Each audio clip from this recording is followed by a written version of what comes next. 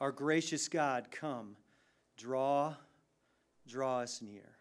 Convict by your word, because you know every soul here in this place and all those participating with us by watching and listening in. Lord, you know each and every one, so come and draw and convict for what we each need. Give life, Lord God, where we are sown up in our own death, and fill where we are empty. Feed us today. Be glorified here, we ask, as you have been. Let us continue to rejoice and celebrate you. Be glorified, we ask in Christ's name. Amen. One of the times that I was in Ethiopia, we had arrived on a Sunday, and on our drive from the airport, I was making small talk with one of the pastors. Actually, this man was very well revered in Ethiopia. Other pastors looked to this pastor, and he had been given the job because his English was quite good to deal with the Americans who had come over. And so he was one of our translators, one of our guides for the time of our training and the workshops that we'd be doing there for the next week and a half. In the midst of the ride in the van, just some little get-to-know-you chit-chat, I asked him, so what'd you do yesterday? And he said, oh, well, we had a prayer meeting. And I said, oh, okay. And well, how'd that go? It was good, and chatted about that. And then the conversation moved on to some other things. And so a little bit later, I circled back with him. And I said, what else did you do yesterday? He smiled, and he was very patient. And it was clear that the American didn't quite get it. He didn't quite get how things worked there in the Ethiopian church when they had a prayer meeting. And so he very patiently went on to inform me, no, you don't understand. We had a prayer meeting yesterday. We had a prayer meeting all day yesterday, because that's what we do. They, in fact, not only have a prayer meeting that is a day-long prayer meeting, they do that on the same Saturday every month. So on that Saturday every month, as many as who are willing of their body gather together, and they have a prayer meeting all day. In fact, it's not just a prayer meeting, it's a day of prayer and fasting that they do on the same Saturday of every month. It is no wonder then that the Ethiopian church is marked by profound faith. I knew some things about the Bible and had some training that maybe some of these pastors and church leaders had not had the privilege to have access to. But these men run circles around me in their faith. And is it a wonder? They are marked by sharing the gospel passionately and regularly and confidently. You see, they have habits of worship and prayer and fasting that help to shape them, and the impact is clearly seen in their lives, I would argue. It is said, your decisions create choices, choices create habits, and habits shape a life, right? So what are your habits? What are my habits? Yahweh gave Israel habits, if you will. He gave them memorials. Some of them were commanded annually. Some of them were prompted by iterative life events.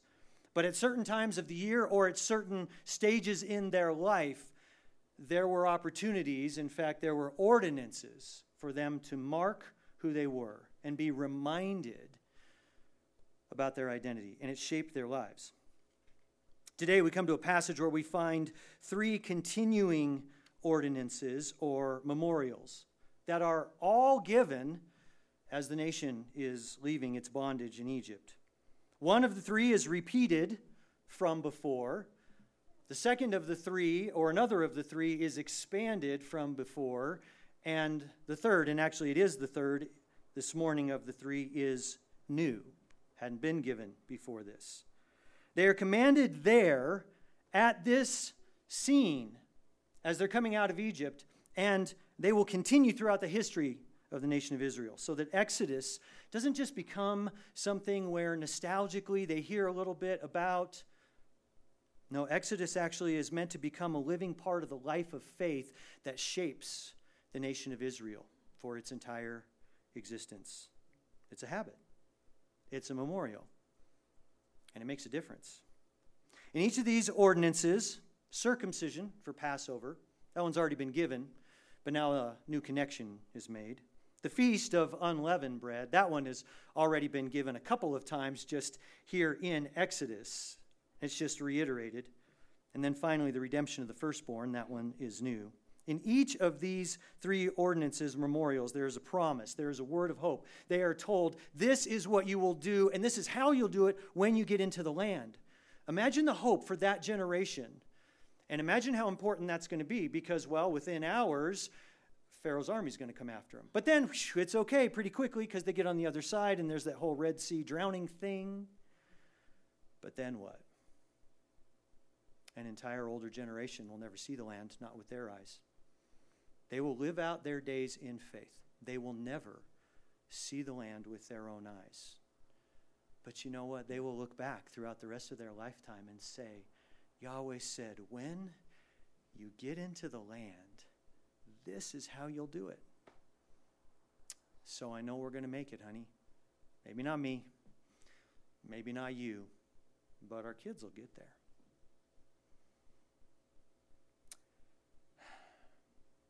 This is a memorial practice that they carry throughout their generations to regularly give them hope like that. Whether they see the glories of the Lord in their day or they die in faith, as so many did, as recited in Hebrews 11. They are meant to be kept, and these memorials are meant to shape them for generations to come. So let's learn from them this morning, and let's ask for the Lord to similarly shape us.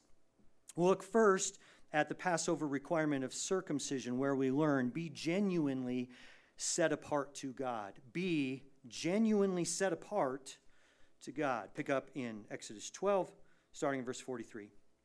The Lord said to Moses and Aaron, this is the ordinance of the Passover. No foreigner is to eat of it, but every man's slave purchased with money after you have circumcised him, then he may eat of it. A sojourner or a hired servant shall not eat of it. It is to be eaten in a single house. You are not to bring forth any of the flesh outside of the house, nor are you to break any bone of it. All the congregation of Israel are to celebrate this. But if a stranger sojourns with you and celebrates the Passover to the Lord, let all his males be circumcised, and then let him come near to celebrate it. And he shall be like a native of the land, but no uncircumcised person may eat of it. The same law shall apply to the native as to the stranger who sojourns among you. Then all the sons of Israel did so. They did just as the Lord had commanded Moses and Aaron. And on that same day, the Lord brought the sons of Israel out of the land of Egypt by their hosts. Pause there. The question here for you and for me is, will you and I be marked out for the Lord? Or will we be a people who just kind of like to blend in with the crowd?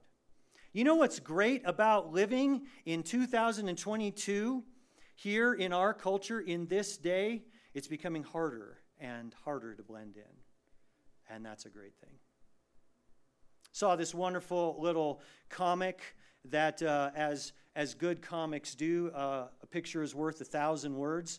And the first comic was The Way It Was. And there's two guys standing over here and one guy over here. And the one guy's got a T-shirt on, and it says something like believer.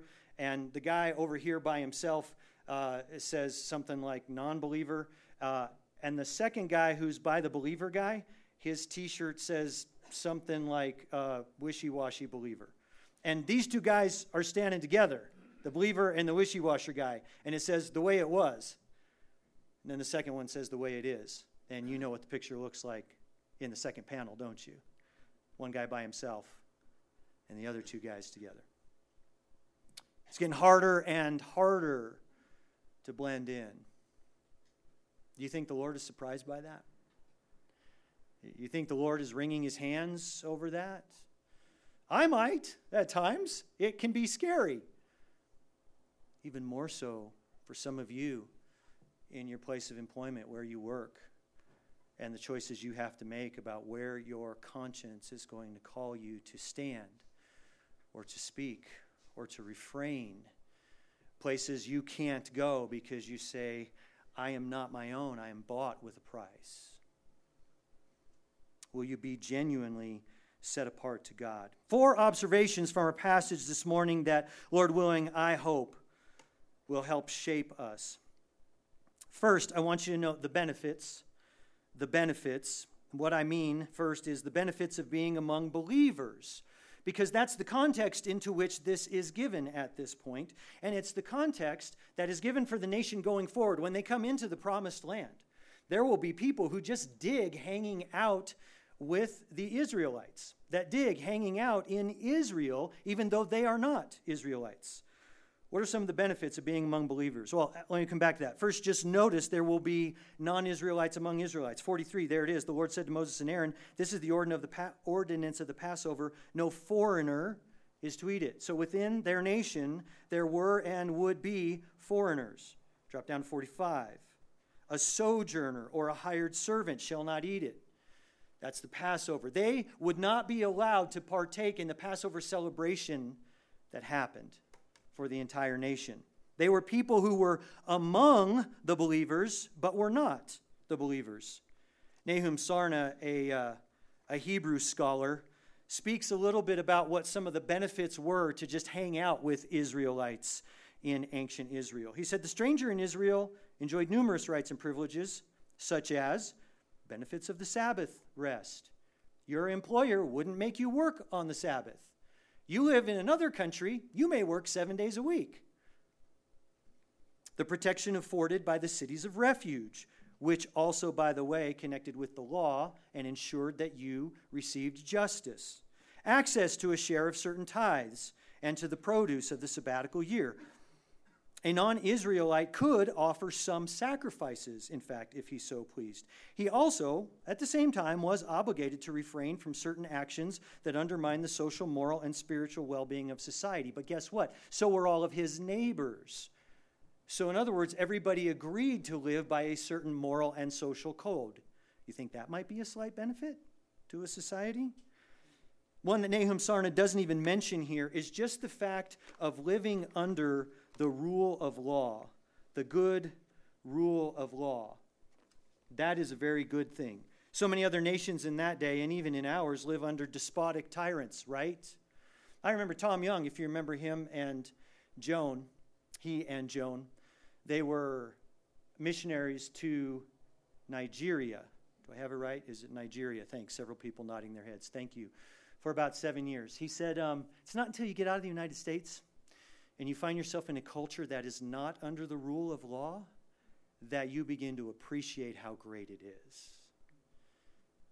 Nations that don't live by the rule of law live by the rule of power and might and under tyrants and despots, right? What a blessing it was. The benefits of being a non-believer among believers. You know what? There are some people today who just like to hang out with Christians. Oh, I don't believe all that stuff. They all have their imaginary friend. Whatever. They talk to Jesus all the time. But you know what? I like them. I mean, they're simple-minded. But I like the Christians, right? I mean, for the most part, they're trying to have a positive impact. And if they mess up, I mean, they're usually willing to admit it. For the most part, they don't cheat, they don't steal, and they make decent neighbors. Some people just like to mingle and fit in. But Moses says, Yahweh proclaims, that's not going to be enough. Passover is given as a marker. So he says, every year you shall know where your neighbor stands, and you shall be called to account in your conscience before the Lord to consider, where do you stand? Be genuinely set apart to God. Note the benefits. Second, notice the restriction. The restriction of those who are not yet in covenant with Yahweh, of those who are not yet consecrated to Yahweh as an act of their will by their own choice. They are eliminated. Here's the restriction, 44. Every man's slave purchased with money. Wait, do I have the right one? No, I don't have the right one. I just read 43 and 45. The foreigner, the sojourner, the hired one. They are not to share in the Passover because they haven't been circumcised. Why is circumcision so important? Well, because Genesis chapter 17, when it was first given to Abram, God said, by this sign, they shall know that you're in covenant with me. By this sign you shall be marked as being mine. Genesis 17, you should jot this down, if not even turn there. Genesis 17, verses 10 and 11. Here's what God said to Abraham. This is my covenant, which you shall keep between me and you and your descendants after you. Every male among you shall be circumcised. And you shall be circumcised in the flesh of your foreskin, and it shall be the sign of the covenant between me and you. Is that not clear? This is the sign of the covenant, the Mosaic covenant. No one who had not gone through the teaching and the commitment and the obedience to the law, and eventually then in full agreement and an act of their will to be circumcised, no one, having not done that, could join in the Passover celebration. By the way, what is the mark of the covenant today? You say, we don't have one. Yeah, we do. It's baptism. Baptism is the sign and the symbol of the new covenant. It is how we are marked as being the Lord's. Now, the reality of being born again is when the Spirit comes in and regenerates and the Spirit baptizes a person. By the way, I'm not going to get wild-eyed Pentecostal this morning. Baptism of the Spirit is just the reality of what happens to every true believer at the moment of salvation. And so everyone who truly knows the Lord is baptized into Christ. Water baptism is the sign and the symbol of that covenant to mark the person out. So for some of you this morning, one consideration might be, have I thought lightly of baptism? Maybe I truly have placed my faith in Christ, but I've either never considered it or I've maybe never been ready yet. But maybe today the Lord is calling you to be genuinely set apart to God by coming in believer's baptism and making a public proclamation. No one who hasn't come under the blood of Christ and been circumcised in heart, then, is invited to take of that which is the new covenant Passover. What's the new covenant Passover? Answer, communion. And Brian, by the way, did a great job with this just moments ago. He asked the question, didn't he, of whether or not you know that you know Christ. If you don't, then the taking of communion is pointless. In fact, the eating of the bread and the drinking of the cup is to eat and drink judgment to yourself, 1 Corinthians 11 says, if you don't yet know Christ. So we'd like to help people to not heap more judgment upon themselves. So we rightly and kindly say, please don't feel any compulsion if you're here and you don't yet know Christ. You're in the right place to learn of him. But don't feel the need to partake of this. You are not invited. There is a restriction so that every man and every woman's conscience can be clear. Be genuinely set apart to God. What I want you to notice, and we can read this with 21st century eyes, these words, foreigner, right?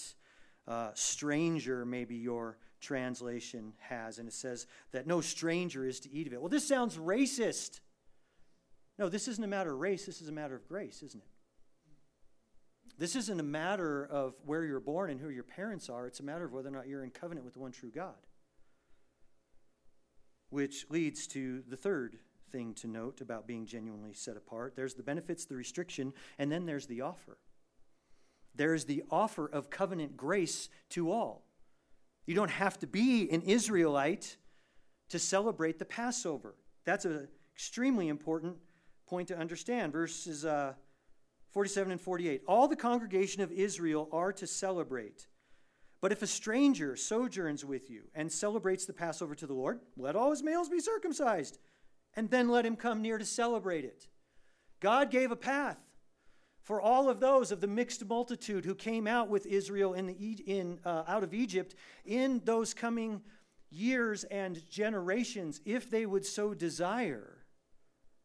Do you know there's a mixed multitude of people who not only saw the plagues in Egypt, they would see the crossing of the Red Sea. They would walk through on dry ground with their own feet. You think any of those thought, you know what, this guy might be for real?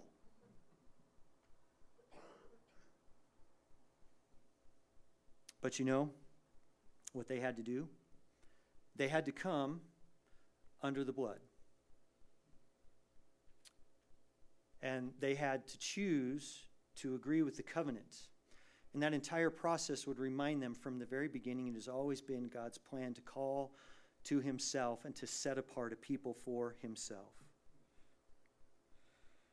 And so today there is the offer, the free offer of the gospel, which is covenant grace, to believe on the Lord Jesus and be saved. It does not matter who your parents are, where you come from, what your racial background is. Come under the blood of Christ, be born again, be given a new heart. You say, why? I'm so afraid because I don't think I would make a good Christian. I'm sure you'll make a terrible Christian left to yourself. And so will I and every one of us. But that's why he gives us a new heart and gives us his Spirit. The offer of covenant grace. And then finally, notice the outcome of all of this, of one who is genuinely set apart. I want you to see the enfolding into the community. Look, it's there, verse 46. Speaking of the Passover, for all of those who are circumcised and then celebrate it, verse 46, it is to be eaten in a single house. You are not to bring forth any of the flesh outside of the house, nor are you to break any bone of it. Now, that's extremely important for the night that Passover happened. It wasn't like, well, hey, this has been fun. Thanks for the party. Really good mutton. I think I'll go wander the streets. And by the way, I'll take a Lego lamb with me. Great. You don't want to be caught in the street when the death angel comes. No, you're to stay in the house. You're enfolded into a household by that celebrating together, which is, by the way, a picture of what communion is meant to do for us. That we agree together, that we come under the blood of the Lamb and we come together. And you can read Ephesians 4, and you can read the Corinthians passage, and when it talks about, one loaf and one body and one people that were gathered, or one sacrifice. Hebrews, all of these passages about how we are united together. We are enfolded into community. Notice the protection in verse 46. How do I know that everybody is accounted for? Hey, Mom, I'm going to spend Thanksgiving at Johnny's house. Fine. Hey, Mom, I'm going to spend Passover at Johnny's house. No, not good enough. You will be home with us where we can make sure that you don't die. Everyone is accounted for. You're not to bring any of the flesh outside of the house, nor are you to break any bone of it. Exodus doesn't tell us exactly why those regulations. Likely it has to do with the sanctity of the meal itself, right? It probably has something to do with the idea of wholeness of the celebration, not breaking any bone. We do know that the Lord Jesus Christ in John 19 died, and even after death, his bones were unbroken in fulfillment of this as the Passover lamb, right? We know Jesus fulfilled this. We're just not entirely sure why, when it was originally given, it was given to begin with, but there is a wholeness there. And Christ just checked all the boxes. What care that God gave to fulfill his own commands. Isn't that cool? Again, notice the enfolding a second time. Look at 48 and 49. I'll start with 47. All the congregation of Israel are to celebrate this. Here's what you need to understand in verse 47 in context. What does it mean, all the congregation of Israel? Answer, it's not just Israelites, because he's just said, and he's about to say again, it's all racial Israelites and all converted to Israelites. All of Israel is to celebrate it. Is that not cool or what? If a stranger sojourns with you, 48, celebrates Passover, let his males be circumcised, then let him come near to celebrate it. And here it is, the enfolding. The enfolding. He shall be like a native of the land. You know what's so cool in Israel? There's not two levels of believers. It's like, well, there's like your run-of-the-mill Israelite, and then there's your really spiritual Israelites. There's your Israelites who, came from other countries, and then there's your Israelites. No.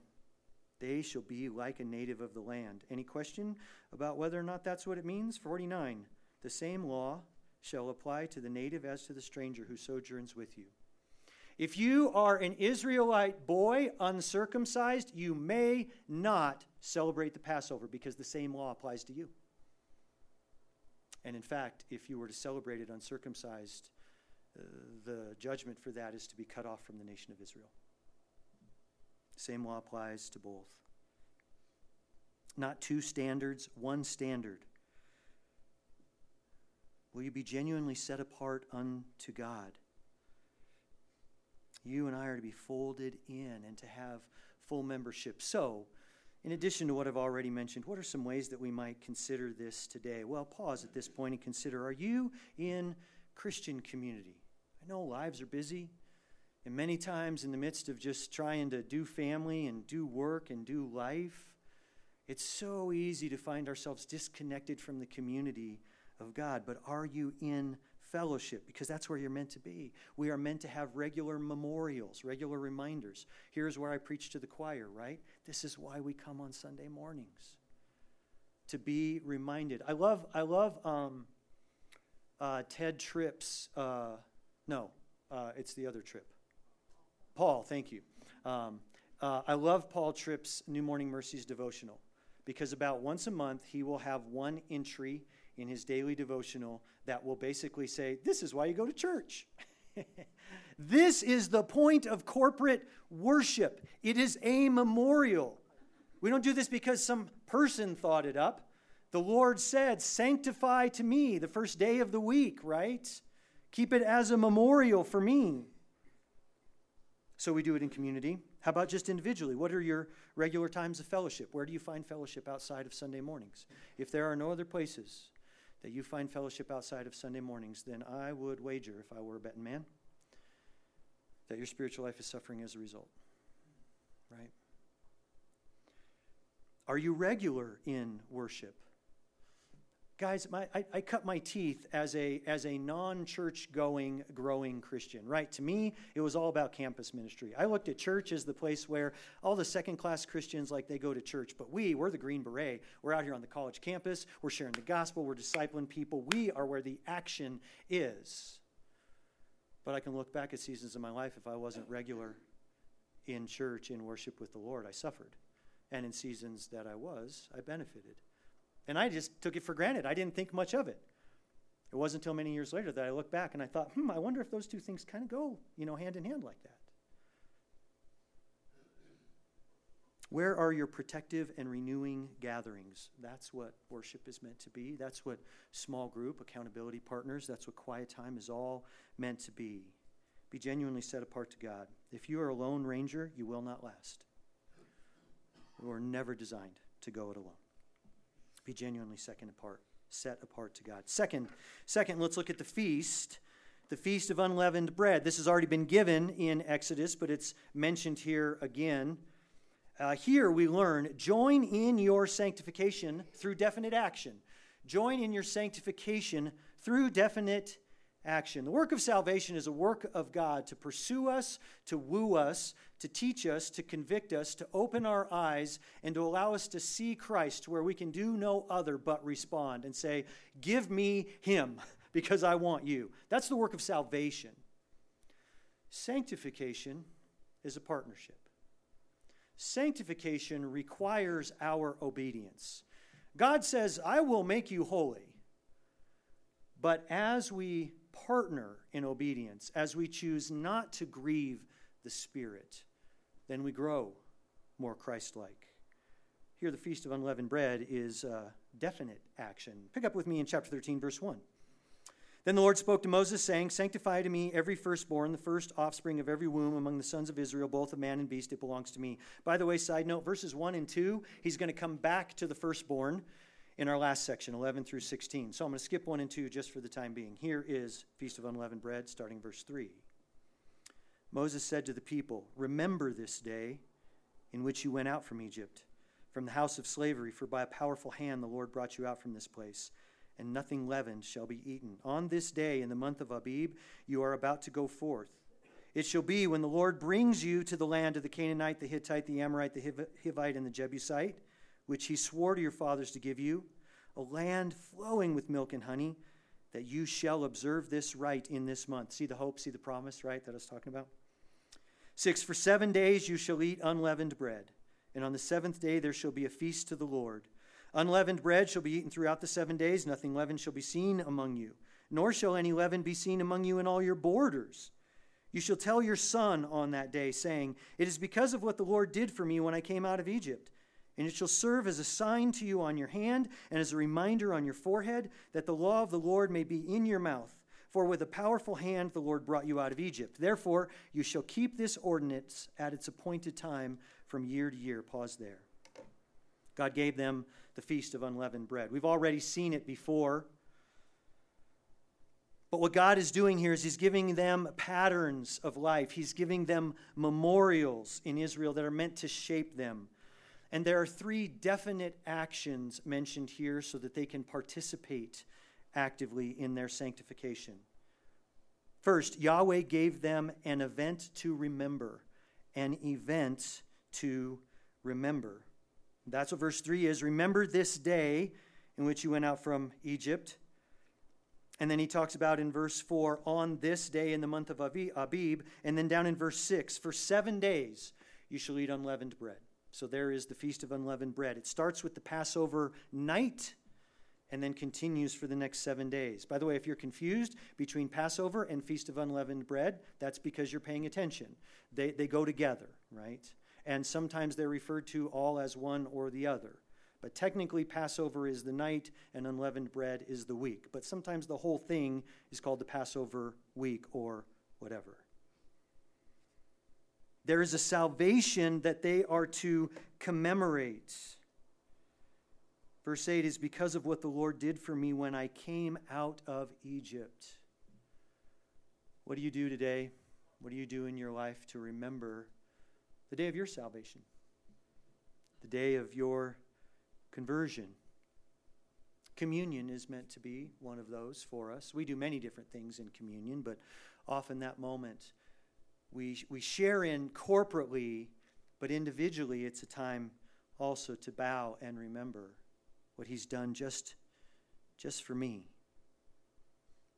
They eat the matzah all week. They're given a special nourishment, aren't they, that week? Different from what they eat all the rest of the year. To remind them that man does not live by bread alone, but by every word that comes from the mouth of God. There's a special food that comes from the Lord.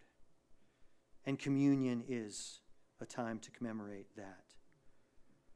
What a good command Yahweh has given his people, that he has given them an event to remember this week, every year, of how they were saved. Second, I want you to notice Yahweh gave them an influence to remove. An event to remember, and then an influence to remove. We talked about this a lot last week, but notice how strong these words are in verse 7 about the removal of leaven. Of unleavened bread shall be eaten throughout the 7 days, and nothing leavened shall be seen among you, nor shall any leaven be seen among you in all your borders. That last line is actually new. Before he said, you can't eat unleavened bread. Okay, got that. And he said, and you can't even have any leaven in your house. Okay, got that. We get to chapter 13, and he said, you can't even have any leaven anywhere in the land. Wow. They're serious about this thing.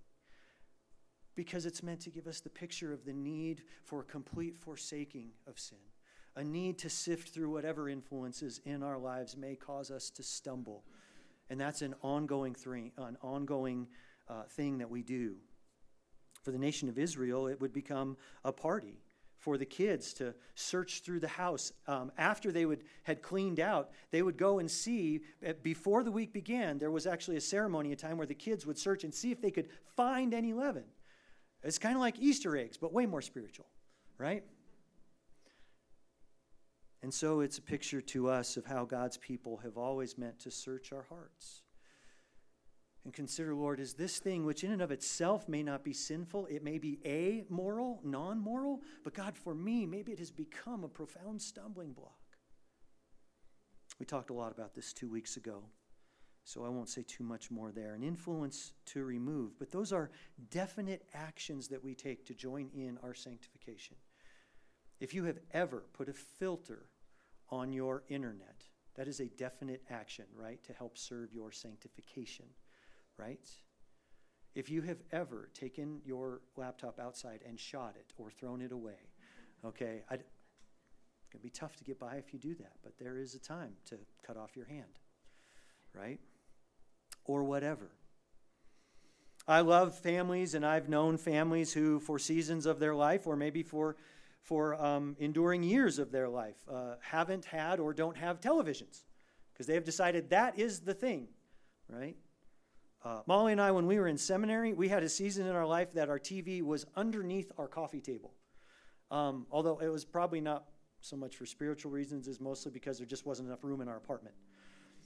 But it was hard to watch it because you have to move furniture around and take it out and plug it in. And so you got to decide, do I really want to just sit down and do that? Well, we weren't super spiritual, but it was a help. You have an event to remember. You have an influence to remove. And thirdly and finally, you have a word to proclaim.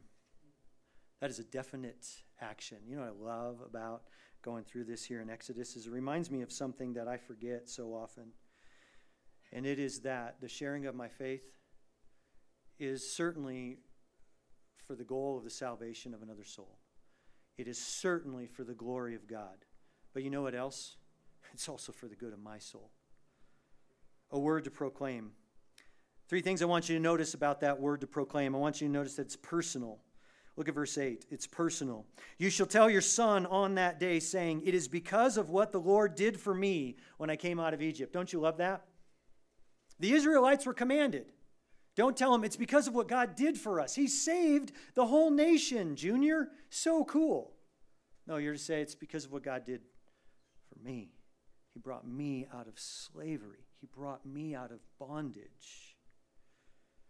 This word to proclaim is a personal word, just like your testimony, your witness. To be able to say to others, let me tell you what Christ has done in my life. Let me tell you about what it was like before, about how I was a slave. And how the things that I hated doing, I did. And the things that I wanted to do, I couldn't. A word to proclaim. Second, it is personal, but it's also doctrinal. It's doctrinal. Verse 9, and it shall serve, it being this Feast of Unleavened Bread and this recitation of what happened, it shall serve as a sign to you on your hand and as a reminder on your forehead that the law of the Lord may be in your mouth. What a fascinating description that God gives through Moses. You are going to proclaim the law. What do you mean? You're going to proclaim the ordinances of God. Junior, this is what God has commanded us to do so that we should never forget what he has done for us.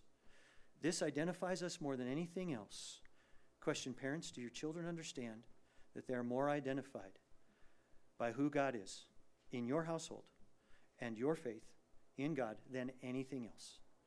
My guess would be we would all nod our heads and say yes because of what our commitment, our desire is. But it's good to step back and say, well, but where are my actual actions? What do I get most excited about? I mean, my kid scores a goal, I jump up and down on the sidelines. They know who that kid's dad is, right? But do we get just as excited about their spiritual victories? Even the little ones. Even just the conviction of sin when they come back to you humble and they say, you know what, I got to confess something to you. Do you jump up and down in excitement for that? Because that's what we're meant to do. And in so doing, you have a word to proclaim to them. This is what we were meant for, Junior. This is the life that God has purchased for you and for me.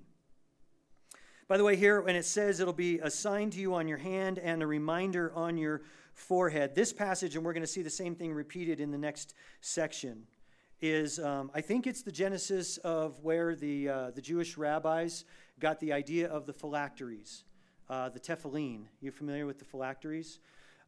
It's a little box that observant Jews would put on their heads, and it would be tied by a cord, one right here on the forehead between the eyes, and then the other one typically on the left arm. I don't know why the left, but on one hand.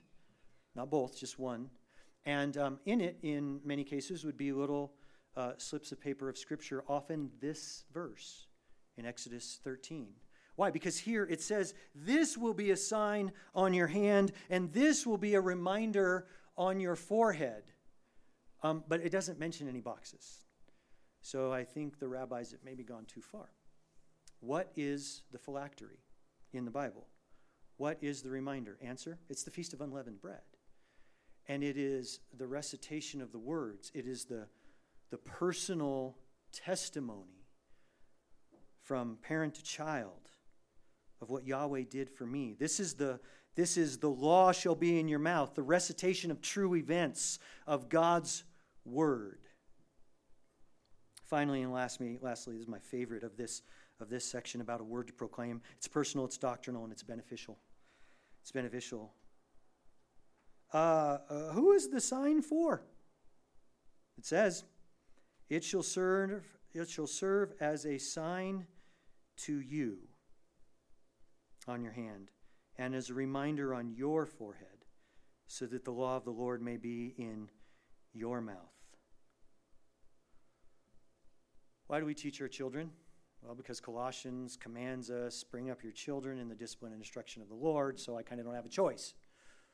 Right, sure, because it's commanded. But you know one of the other reasons, parents, you disciple your children?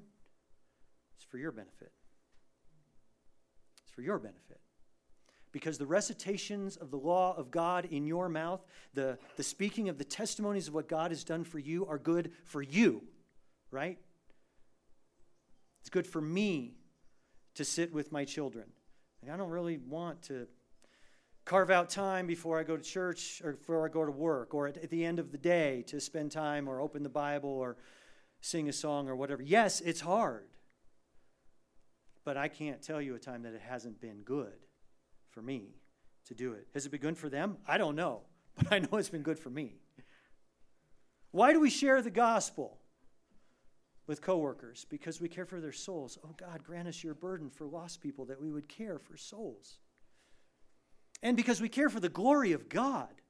Oh Lord, grant us the grace not to build our kingdoms, but to build your kingdom and to love the glory of God. But you know the other reason we do it? For the good of our own soul. We share the gospel for the good of our own soul. Question. Think back to the last time you got the opportunity to open your mouth and speak about Jesus with somebody. Question. Did you walk away depressed? I seriously doubt it. Even if they said no, even if they rejected you. In fact, even if they go, you're a fruitcake. You probably walked away like the disciples did in Acts chapter 4, and you said, yes, because I was considered worthy to suffer for the sake of the name. Yes, Lord, that was glorious to be a vessel of your truth, to speak to another person. Oh, Lord, would you give me that chance again? I loved that. That's going to be the best thing I do all day. It's going to be the best thing I do all week. We share the gospel for the sake of our own souls. Join in your sanctification through definite actions.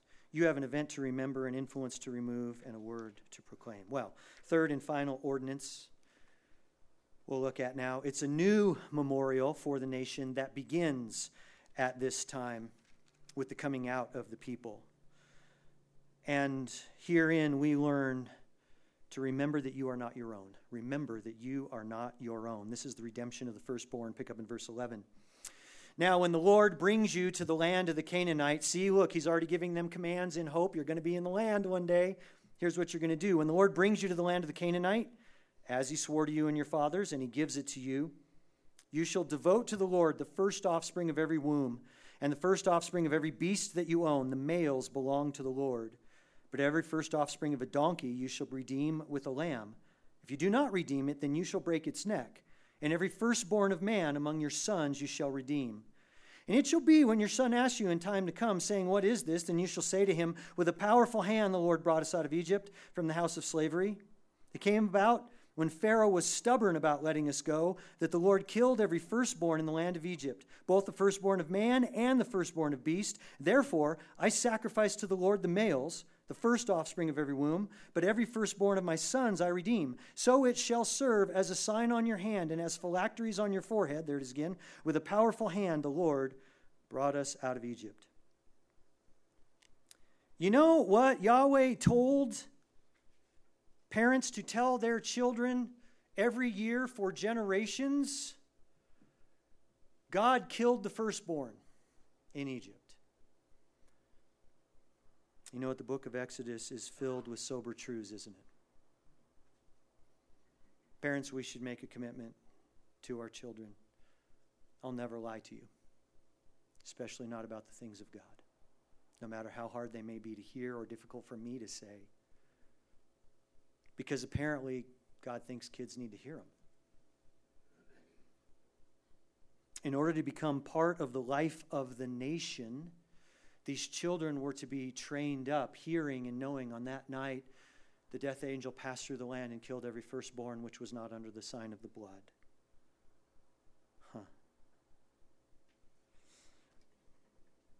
Charles Spurgeon has a great little comment on this note. Children need to learn the doctrine of the cross, Spurgeon says. What a mercy it will be if our children are thoroughly grounded in the doctrine of redemption by Christ. Some talk to children about being good boys and girls, and so on. That is to say, they preach the law to children. Be good. Though they would preach the gospel to grown-up people. Is this honest? Is this wise? Children need the gospel, the whole gospel, the unadulterated gospel. They ought to have it.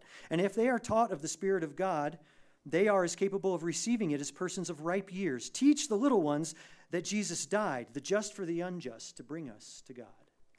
Great exhortation there by Spurgeon. Where does that idea come from? The indoctrination of children comes from Yahweh. He told us to indoctrinate our children. And in so doing, we are to remember that we are not the Lord. We are not our own. Two notes here under this quickly. First note that all are the Lord's. All are the Lord's. Because in this passage, the first are the Lord's. Here he says in verse 12, that we are to devote to the Lord the first offspring of every womb, the first offspring of every beast that you own. The males belong to the Lord. You say, well, but that's just the first. Those are the Lord's, and they are to be devoted to the Lord. But understand that that is a sign, and that is a symbol. If the first to open the womb belongs to the Lord, it is a demonstration that all that follow belong to the Lord. We know, in fact, that not only are the firstborn redeemed here in Exodus 13, it gives the law for how to redeem the firstborn child, to buy it back, as it were. But not only are the firstborn redeemed, the entire nation is redeemed. Deuteronomy 7 uses exactly those words of this generation. We also know that the entire nation of Israel is called God's firstborn. That's what he said back in Exodus when Moses came to Pharaoh. And he said, look, Israel is my firstborn son, and because you won't let my son go, your firstborn will be forfeit. So it's the whole nation which is the firstborn. All are the Lord's because the first are the Lord's. And second, what does he give them? This is a brand new memorial. It's a sacrifice for remembering. That's the second thing to note. This is a sacrifice for remembering. I want you to notice something that's really cool here in the Hebrew in verse 12. You shall devote to the Lord the first offspring of every womb. You know what the word devote is in Hebrew? Pass over. Is that cool or what? You who have been passed over because in faith you've come under the blood, you are now to pass over your first to God. It's a different word, but it means the exact same thing as Passover, as mentioned twice in Exodus 12. So what would they do then in light of that? Every clean animal, the goats and the oxen and the sheep, they would be sacrificed. The firstborn would be sacrificed. It was a gift given back to God. God owns them. They're his. So this was a different event. It just didn't happen necessarily at a special time every year. Whenever there was a birth for a brand new mama in the flock or in the herd, then that little one was taken and sacrificed, that first male, because everything was God's, and it was their constant reminder. By the way, that's just the very beginning of the giving of first fruits to God, which will eventually also include all of their income, plants and crops and other kinds of things yet to come. But it was a sacrifice for them to consistently remember, we're not our own. This belongs for God, and he has called for it. And in fact, the second and the third and the fifth and all the girls that come, they are all God's, and so are you, and so am I. Do you know what is one of the wonderful commitments of being a believer, one of the wonderful privileges? If you think of this only as a negative thing, I hope you'll be encouraged, because I can do the same. Giving. Giving. You know, when you give to the Lord each month, you know what that ought to do positively in your soul? It's to remind you, this money is not mine. In fact, all the rest of the money that I'm keeping to feed my family and drive my car and whatever, that's not mine either. In fact, nothing I own is mine. But he has commanded me to give him a piece as a reminder, as a memorial that all that I am is his. And he can call for it at any point. And that's a great way to live. It's a great reminder that I need regularly, and maybe you do too. A sacrifice for remembering of the firstborn of the clean animals.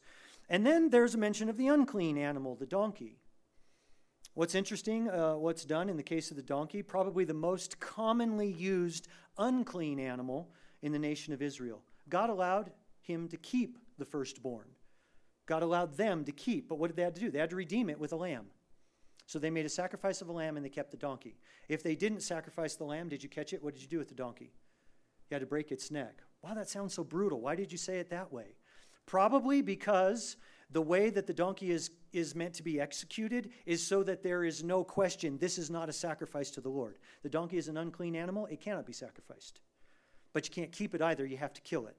So it was swift, and it was clear that this wasn't a worship act kind of a thing.